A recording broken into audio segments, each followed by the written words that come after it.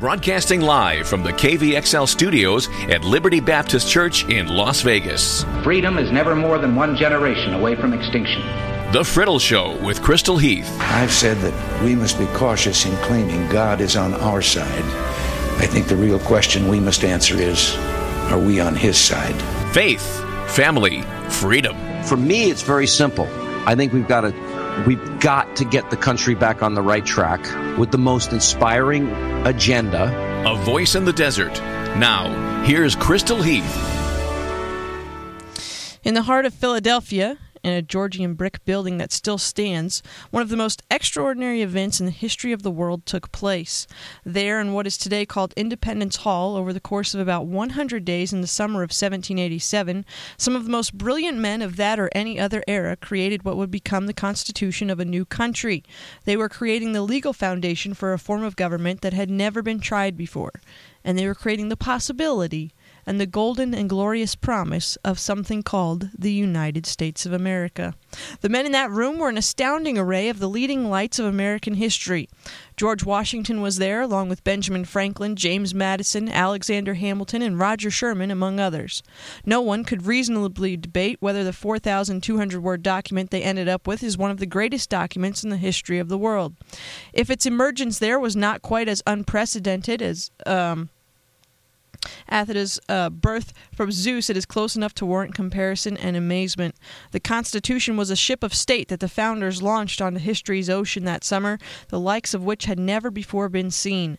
The world giggled at it. They also wondered what would become of this great and strange thing.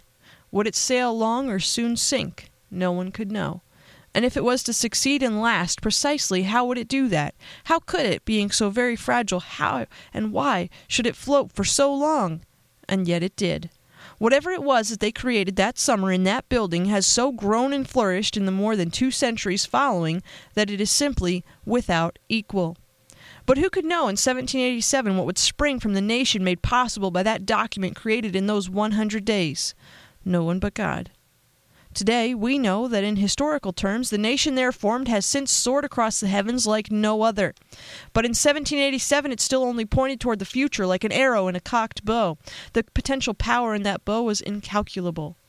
But the promise of the arrow's flight had intrigued much of the world.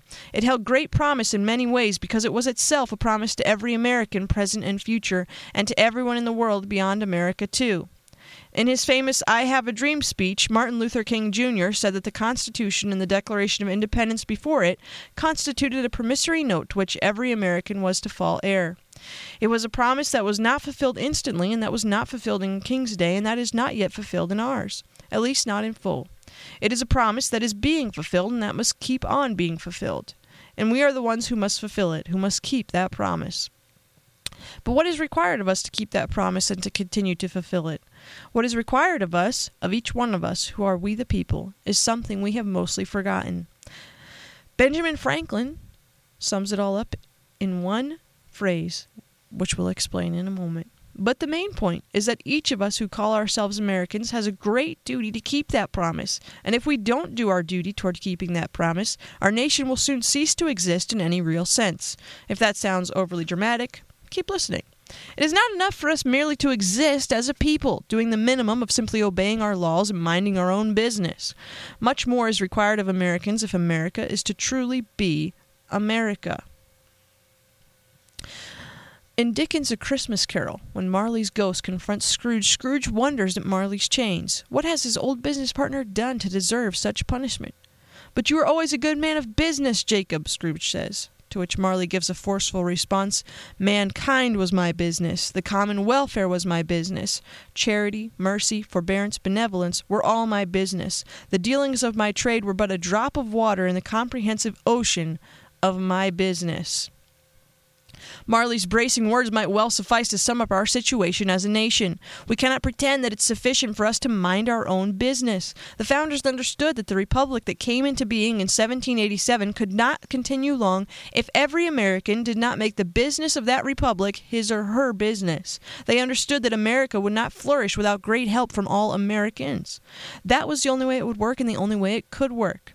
The government they had given us was something precious and fragile, a newborn babe for whom all of us were obliged to care.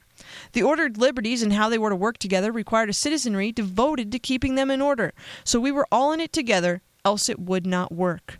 So the promise of America in 1787 was a promise to all future Americans, as Dr. King reminds us, as far into the future as we were willing to keep that promise. The possibility of our continuing to keep that promise would vanish if we failed to take our duties seriously. Future Americans depend on present-day Americans doing their duty in this, and there's even more to it than that. Because in the end, the promise of this nation was also a promise to the whole world beyond this nation. The Constitution given to us that 1787 was a sufficient beginning. It was the foundation of the United States of America, but merely existing and merely obeying the laws that stem from that Constitution was hardly what the founders had in mind.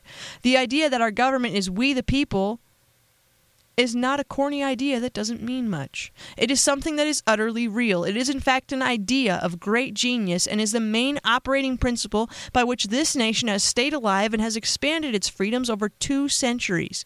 But once we the people begin to forget that and cease to do what is necessary as Americans, it all begins to fall apart.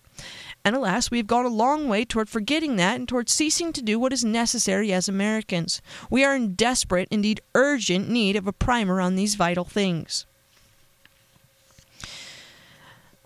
We can never say we have fulfilled the promise. It is an endless project, but continuing to fulfill that promise is at the very heart of what it means to be the United States of America. It is who we are. To cease doing what is necessary along these lines is to cease existing. But we are today in very real danger of doing just that, of becoming America in name only. I believe our situation in present-day America is grave, but not discouraging. In fact, by way of encouragement, before we consider what we have forgotten and what we must do, let's first acknowledge that despite our difficulties and considerable failings, much of America's promise has already been fulfilled, and spectacularly so, far beyond what anyone might have imagined. For example, let's remember that the country created in that room in Philadelphia soon swelled westward to the mighty Mississippi and then crossed that divide to balloon further westward to fill the entire continent from one blue ocean to the other. Let's remember that 8 decades after that summer, the country would, in the bloodletting of a terrible civil war, legally cancel the shameful original sin of slavery. Let's remember that it would afterward create inventions unimaginable to previous generations, outracing sound via the telegraph and flooding silences with the music of the phonograph and harnessing electricity to illuminate the darkness with delicate glass bulbs. And it would invent the motion picture so that people in darkened theaters could dream while still awake. And it would loft human beings into the world of the birds above our heads and winged apparatuses that would eventually soar across continents and then across oceans, and it would assemble via assembly line innovation and make the horseless carriage available to the working man. It would invent baseball and football and basketball, and it would in 2 wars defend civilization and democracy from totalitarian tyranny, and it would invent jazz and blues and rock and roll, and it would invent a device that could make what was happening in one place appear instantly to other people thousands of miles away, and it would make this device available to almost everyone, and it would vault our species beyond Earth's gravity and onto other heavenly bodies, depositing 1, 2, 3, 4, 5, 6, 7, 8, 9, 10, 11, 12 men onto the white surface of the moon. It would invent the computer, and it would invent the internet with its endless information going to and fro over the surface of the Earth. All these things and so many more were made possible by that one document written in that hot room in Philadelphia over the course of 100 days, that promise to the future of the world. But we must again remind ourselves that the Constitution guaranteed none of these future things. The promise of that document has been kept to the extent that so much has been done thus far, but as I have said, its promises much more still to be kept, which must be kept now and tomorrow by you and by me. And this vital idea that everything promised by the Constitution depended on the people of the newly formed country was not lost on those in that room in Philadelphia, as the following story makes clear. Dr. James McHenry, a delegate from Maryland, was at age 34 one of the youngest men at the convention. As things were breaking up at the end of the last day, McHenry was privileged to witness a historic exchange, and soon thereafter recorded it in his notes, which have survived. If not for his notes, we would have no record that this exchange ever happened. So what did the young doctor write? McHenry wrote that when Benjamin Franklin emerged from the building that day, he was accosted by a certain Mrs. Powell of Philadelphia. Whether she was a young woman or an old, we don't know. But he was then 81 years old, the oldest delegate, who for his part in those hallowed proceedings had come to be known as the Sage of the Constitution. Franklin had by that time lived in Philadelphia 64 years since arriving there in 1723 at the age of 17, so for all we know, he knew this now mythical and otherwise forgotten Mrs. Powell, who has come to stand for all of America since that day when she spoke to Franklin in a tone that seems to bespeak some degree of familiarity. According to McHenry, Mrs. Powell put her question to Franklin directly. "Well, doctor," she asked him, "what have we got, a republic or a monarchy?" Franklin, who was rarely short of words or wit, shot back, "A republic, madam, if you can keep it." And there it was. If you can keep it. Because the issue of whether we can keep the republic is so tremendously important, we need to frame it in another way. We need to think about what it means to keep something, as Franklin said. It is as the keeping of a candle in the darkness, of keeping it through a night, of keeping it aflame. One thing we know, what Franklin meant was what we have been talking about and what everyone in the Constitutional Convention understood, that whatever document they ended up with and whatever government it described and created could be only a beginning. The people themselves would have to do a lot to make it work. A government in which the people would govern themselves would be fragile and would require the people's attention in a way that no other government would. If it had been a monarchy or some other form of government with equally strong monarchic leanings, it would not have been up to the people to keep anything. The monarch or the powers of the monarchy would do all the keeping that was necessary, and the role of the people would be non-existent. But because what the founders created was a republic, the very opposite would be true. It would be we the people, in the famous phrase, who must keep it. So the Constitution was a pointer to something beyond itself, a promise, one that could be broken or kept by the people to whom it was entrusted. There was no way that the words on the paper themselves could guarantee that anyone would abide by what they said, nor that the great promise of that document would be kept.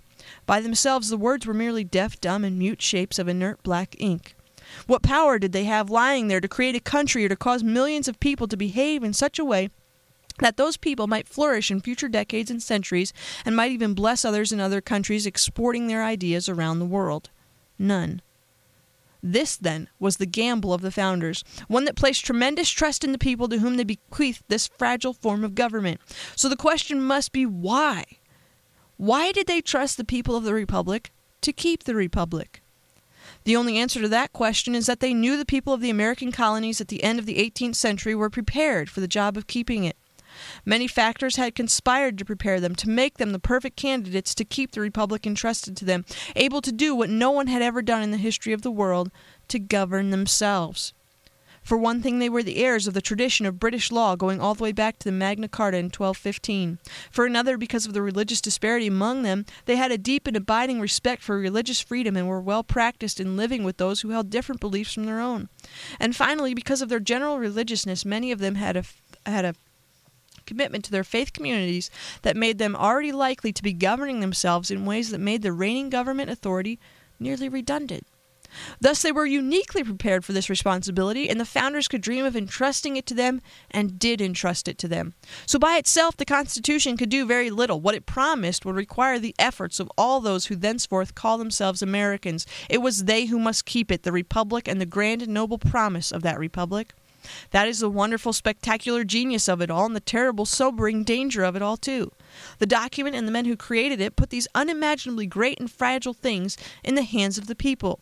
So these things, still unimaginably great and fragile, are in our hands now, this minute. We are ourselves, this moment, the keepers of the flame of liberty, and the ones charged by Franklin and the other founders, and by history, past, present, and future, with the keeping of this grand promise to the world.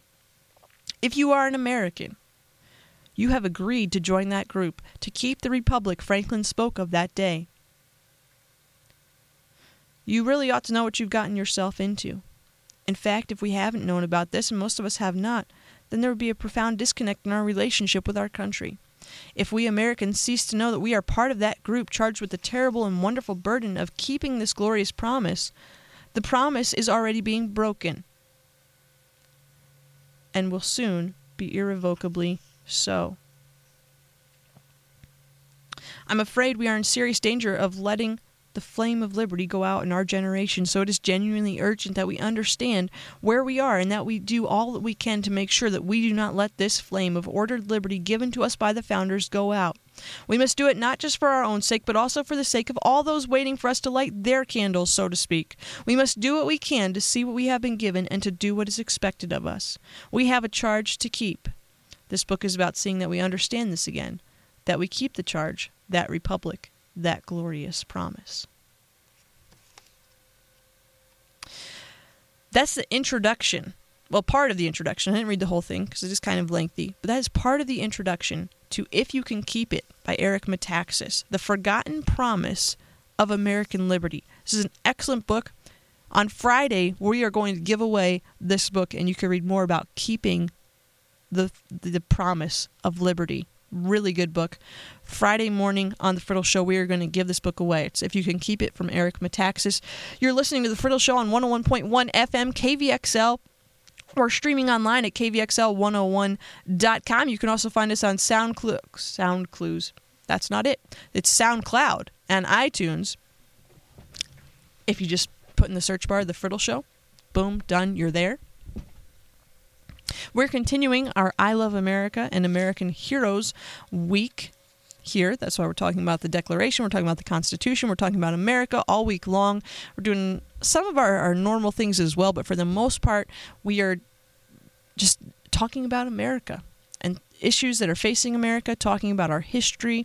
We're talking about the individuals, the men that signed our founding documents and the principles that made our country great. At the bottom of the hour, in just a few minutes, we're going to have retired Army Colonel Kurt Schlichter is going to be on the line with us. He's a senior columnist at Town Hall. You've probably seen him on Fox News. A lot of wisdom and always a lot of fun as well. So we'll have him with us momentarily here. I also wanted to remind you that today's programming is brought to you by Krispy Kreme Donuts fundraising opportunities. Krispy Kreme fundraisers are available year-round. They can take place over 1 to 2 days or 1 to 2 weeks. If your educational, religious, community, or charitable cause is looking for a fun way to meet your financial goals, Krispy Kreme can help. Krispy Kreme provides free fundraising materials for your use, and you can visit krispykreme.com/fundraising or your local Krispy Kreme to learn more. Our thanks to Krispy Kreme for their support of KVXL programming. So before we go to the break, I just want to say this, because when I'm reading this from Eric Metaxas and when I'm thinking about America and thinking about freedom, and I've talked about this on the show before, but I think oftentimes we don't realize how incredibly awesome the gift of America is and how blessed we are to live in this nation. I mean, we have freedom of speech. We have freedom of religion. We have freedom of the press. We're able to vote and to assemble and to worship as we please. And not only do we have rights that much of the rest of the world can only dream of, but our standard of living is unparalleled. I mean, seriously, have you ever marveled at the fact that you can turn a spigot on your water faucet inside your house and it's hot or cold depending on which knob you turn? It just happens. You don't have to do any work to make that happen. You have light with the flick of a switch.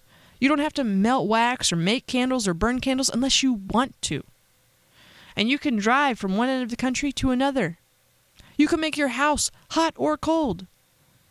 You can eat food that is nutritious, and you don't have to worry about if the water coming out of your faucet or running down the stream outside is clean. We have been so incredibly blessed in this country, and I fear that we take so very, very much of it for granted. So today, my challenge to you is this. Don't complain about your country. Be grateful for it. Find something today to be grateful for that you have, that you are blessed with because you are an American. And yes, you could say, freedom of speech or freedom of religion, and those are great things. And you should be thankful for those, but I want you to think beyond that. Just think of something practical that you have because you are an American, and thank God for giving you the privilege and the responsibility of being an American and living in this great country. So again, all this week we're going to continue talking about America, what made her great, what keeps her great. We'll talk about signers of the Declaration and the Constitution. I hope you're enjoying it. I know I am. It's going to be a great week just celebrating our country. I hope you'll stick around. We'll be back in just a minute. Colonel Kurt Schlichter is going to be joining us. We're going to play In God We Still Trust, and we'll be back in just a few minutes. Don't go away. And welcome back. You're listening to The Friddle Show on KVXL 101.1 FM here in Las Vegas. We have retired Army Colonel, senior columnist at Town Hall. He's a lawyer. Don't hold that against him. And you've probably seen him on Fox News. Kurt Schlichter is with us. Schlichter is I'm not sure if that's an American name. I'm not sure if we can have you on our I Love America week.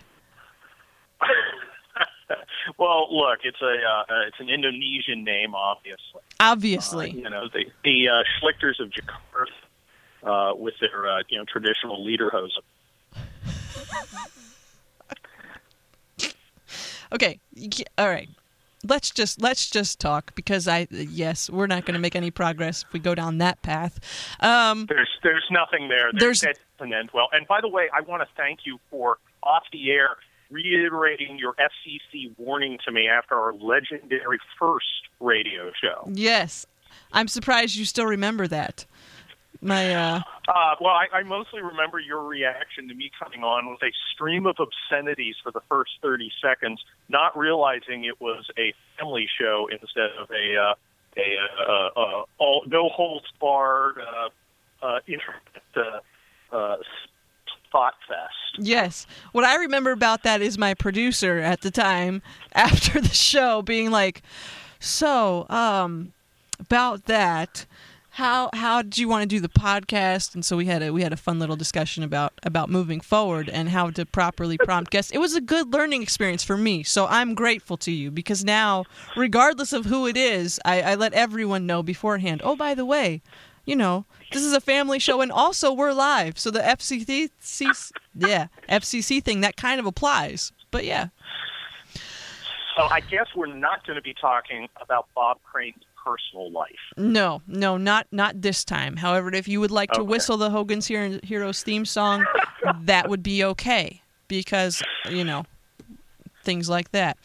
All right, so you had a piece in Town Hall, ironically on Independence Day, titled "You Owe Them Nothing, Not Respect, Not Loyalty, Not Obedience."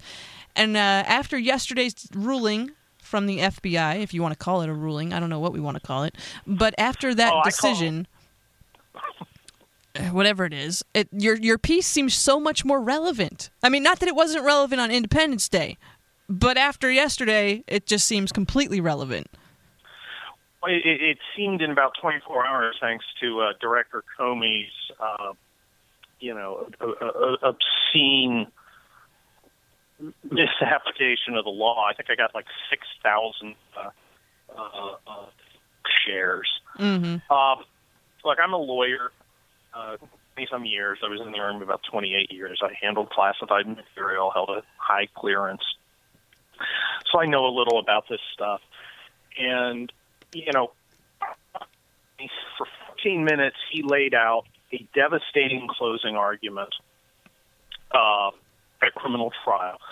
And at the end of it, I expected him to say, and for that reason, I expect you to find the defendant guilty on, 18 United States Code 1924 and 793F, probably the obstruction of justice ones, the false statements to federal officer ones. And he went completely the opposite way. And it was stunning. You need to understand here, and your listeners need to understand here, there's no debate on where reasonable people differ. The statute is very, very clear about what it says. It says gross negligence. He used the words extreme carelessness, which are, from custom, they are interchangeable. The only conclusion that you get from James Comey's state is that she should have been, he should have recommended that the federal prosecutors indict her.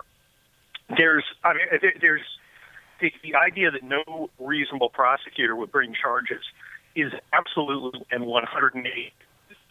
No reasonable federal prosecutor would not bring charges. And in fact, there are numerous people, both in jail and facing charges, for doing significantly less, and properly so.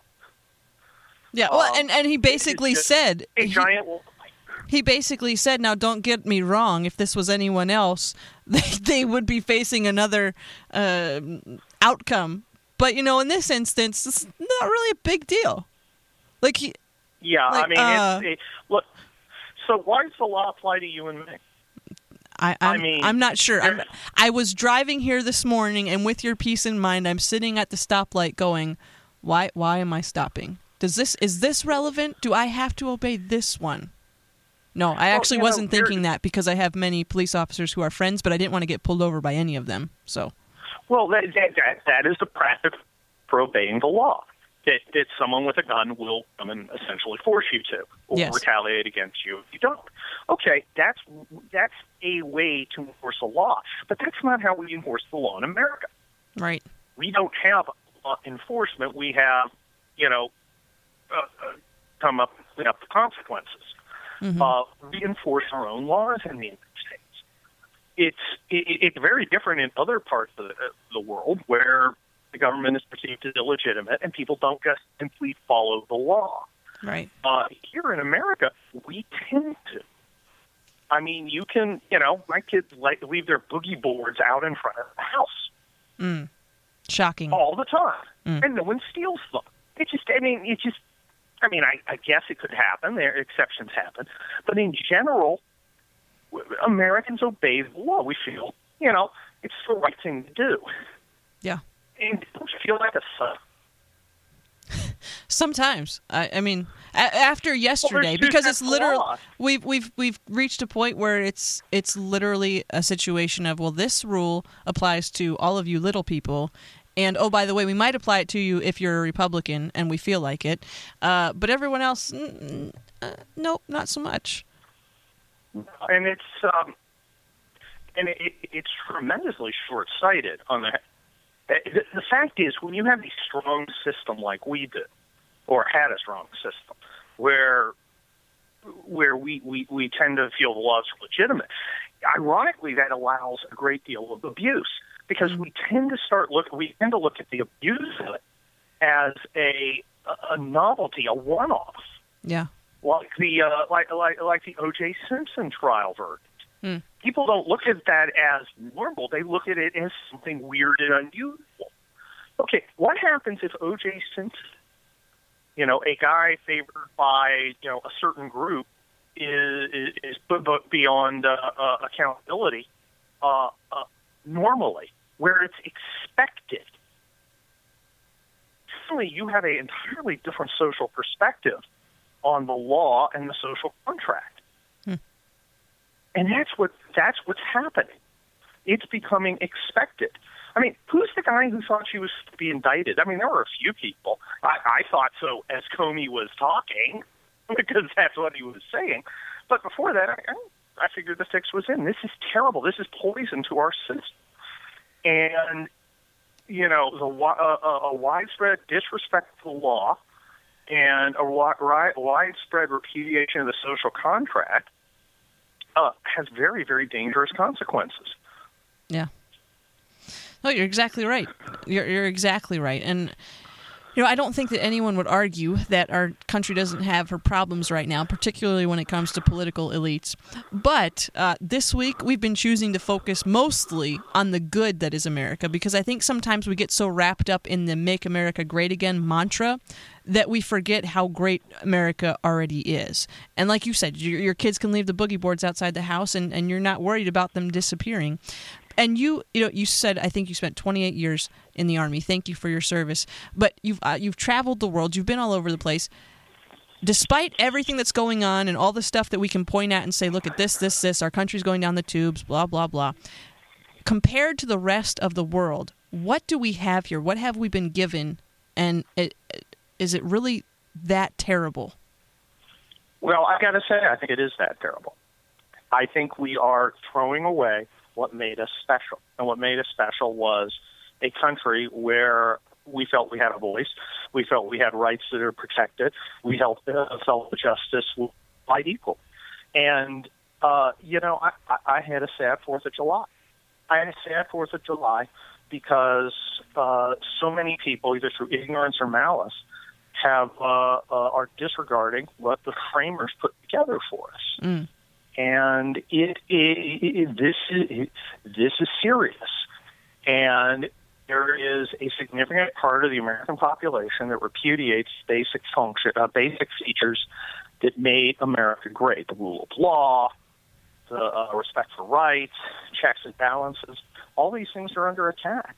Hillary Clinton represents an attack on all of those things. Mm-hmm. And the thought of her being president is terrifying because I've seen what happens when those things go out the window. Yeah. And I do not put... I believe that Hillary Clinton is elected, her combination of malice, leftist ideology, and stupidity. And understand, she is not a smart woman. Mm-hmm. She is a unwise, dumb woman who doesn't understand what she's doing. She doesn't understand the consequences of what she's doing. She gets lucky because of her enablers.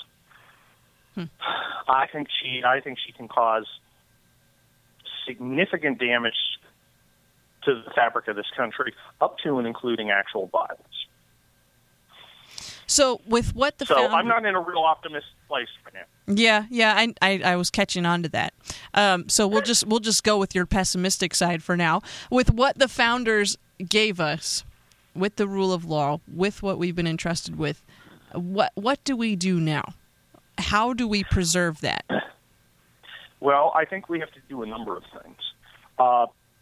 The first of all is a practical thing, using the electoral system. We need to vote the down ballot, conservative people on the down ballot.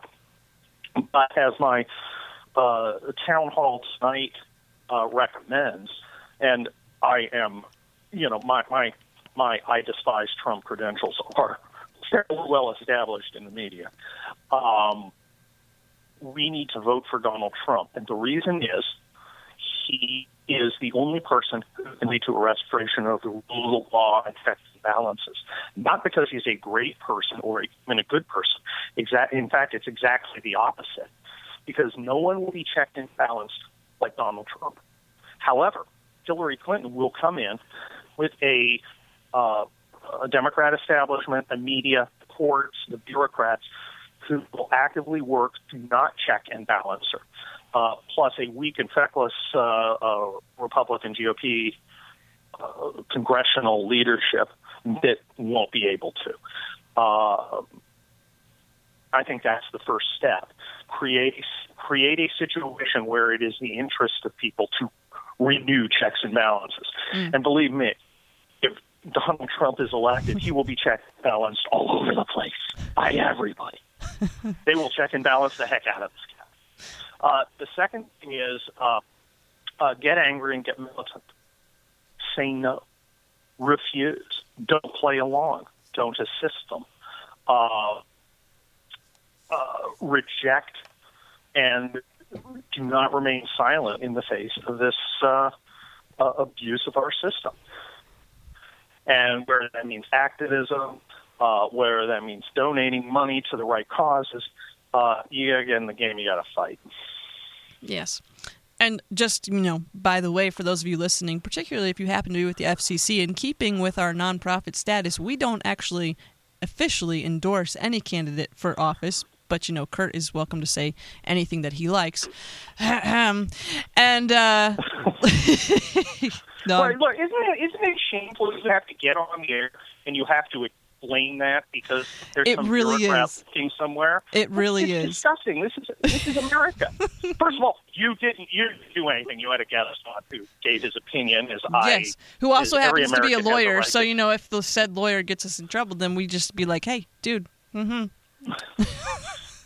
you a little disgusted that the idea that somebody saying you should do this politically could, quote, get you in trouble? It is Doesn't sad. That rub you the wrong way? It just doesn't seem like it matches with my constitutional rights. It really doesn't. But, like we discussed earlier, I'm not really sure if I have those rights all the time and what rules apply to me and which ones don't. So, I'm sure they apply to you more than they apply to some leftists. But probably so. So, okay, I'm going to try one more time to get something positive and happy and encouraging out of you.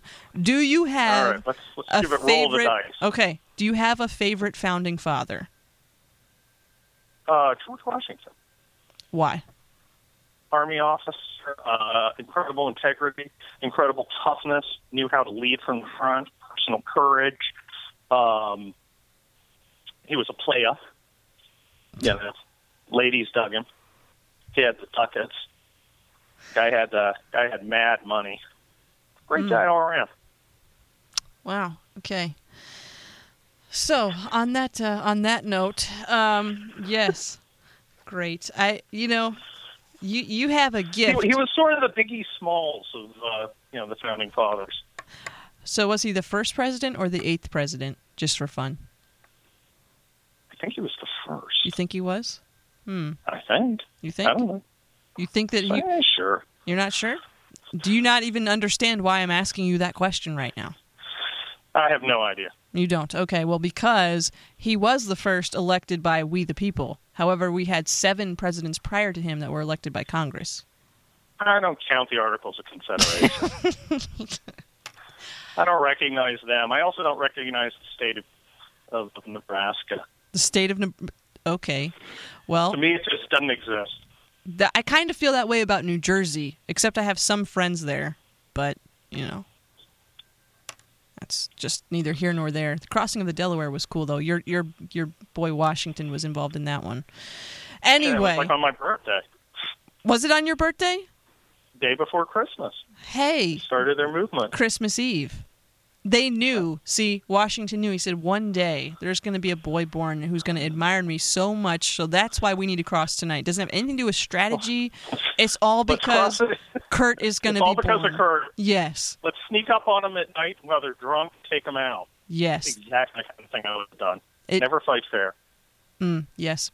Okay. All right. Well, we are out of time. Kurt, thank you for being here. Where can people find you on Facebook and Twitter? Oh, go find me on Twitter.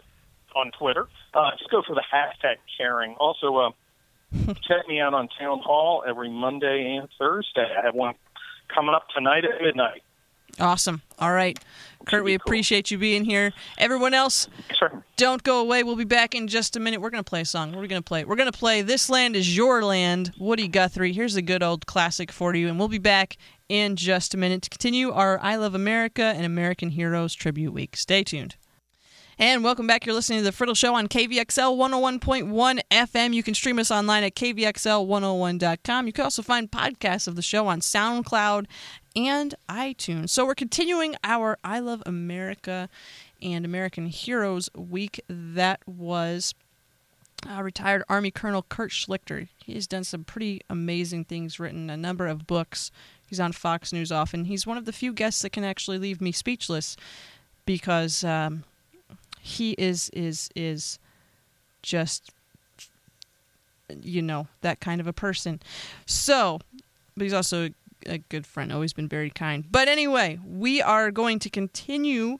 Actually, we're not going to continue. We're going to wrap things up with this because we are focusing on our founders, our founding documents, all these good things. A loftier genius nor purer patriot wore the it's supposed to start with no loftier genius nor purer patriot wore the senatorial robe during the struggle for independence than John Adams. He was born at Braintree, now Quincy in Massachusetts, on the 30th of October, 1735. He was a direct lineal descendant in the 4th generation from Henry Adams, who fled the persecutions in England during the reign of Charles I. His maternal ancestor was John Alden, a passenger in the Mayflower, and thus the subject of our memoir inherited from both parental ancestors the title of a Son of Liberty, which was subsequently given to him and others. So basically, John Adams was as American as the founding fathers could possibly be. His mom's ancestors came over on the Mayflower, and his dad's side fled persecution, Christian persecution in England. Maybe something you didn't know. His primary education was derived in a school at Braintree, and there he passed through a preparatory course of instruction for Harvard University, where he graduated at just 20 years old. Having chosen the law as a profession, he entered upon the study of it with an eminent barrister in Worcester by the name of Putnam. There he had the advantage of sound legal instruction, and through Mr. Putnam he became acquainted with many distinguished public men, among whom was Mr. Gridley, the Attorney General. Their first interview awakened sentiments of mutual regard, and young Adams was allowed the free use of Mr. Gridley's extensive library, a privilege of great value in those days. It was a rich treasure thrown open to him, and its value was soon apparent in the expansion of his general knowledge. He was admitted to the bar in 1758 and commenced practice in Braintree. At an early period, young Adams' mind was turned to the contemplation of the general politics of his country, and the atmosphere of liberal principles in which he had been born and nurtured gave a patriotic bias to his judgment and feelings. He watched narrowly the movements of the British government toward the American colonies and was ever outspoken in his condemnation of its oppressive acts. He was admitted as a barrister in 1761, and as his professional business increased and his acquaintance among distinguished politicians extended, he became more publicly active until in 1765, when the Stamp Act had raised a perfect hurricane in America, he wrote and published his Essay on the Canon and Federal Law. This production at once placed him in high popular esteem. In the same year, he was associated with James Otis and others to demand, in the presence of the royal governor, that the court should dispense with the use of the stamped paper in the administration of justice. So because one young man wrote an essay, essentially, he eventually went on to sign the Declaration and become second president. In 1766, Mr. Adams married Abigail Smith, the amiable daughter of a pious clergyman of Braintree, and soon afterward he removed to Boston. There he actively associated with Hancock, Otis, and others in the various measures in favor of the liberties of the people, and was very energetic in endeavors to have the military removed from the town. Governor Bernard endeavored to bribe him to silence by offers of lucrative offices, but they were all rejected with disdain. When after the Boston Massacre, Captain Preston and his men were arraigned for murder, Mr. Adams was applied to act as counsel in their defense. Popular favor on one side and the demands of justice and humanity on the other were the horns of the dilemma between which Mr. Adams was placed by the application. But he was not long in choosing. He accepted the invitation. He defended the prisoners successfully. Captain Prescott was acquitted, and notwithstanding the tremendous excitement that existed against the soldiers, the patriotism of Mr. Adams was too far above suspicion to make this defense of the enemy a cause for withdrawing from him the confidence with which the people reposed in him. His friends applauded him for the act, and the people were satisfied, as was evident by their choosing him that same year a representative in the provincial assembly. There's a lot in that story. That's an amazing story. You should go look it up. Look up John Adams defends Captain Preston. Really, really cool story. Mr. Adams became very obnoxious to both Governors Bernard and Hutchinson. He was elected to a seat in the Executive Council, but the latter erased his name. He was again elected when Governor Gage assumed authority, and he, too, erased his name. These things only served, however, to increase his popularity. Soon after the accession of Gage, the Assembly at Salem adopted a proposition for a general Congress and elected 5 delegates thereto, in spite of the efforts of the governor to prevent it. John Adams was one of those delegates and took his seat in the First Continental Congress, convened in Philadelphia on the 5th of September, 1774. He was again elected a delegate in 1775, and through his influence, because of John Adams, George Washington of Virginia was elected commander-in-chief of all the forces of the United Colonies. On the 6th of May, 1776, Mr. Adams introduced a motion in Congress that the colonies should form governments independent of the Crown. Did you catch that?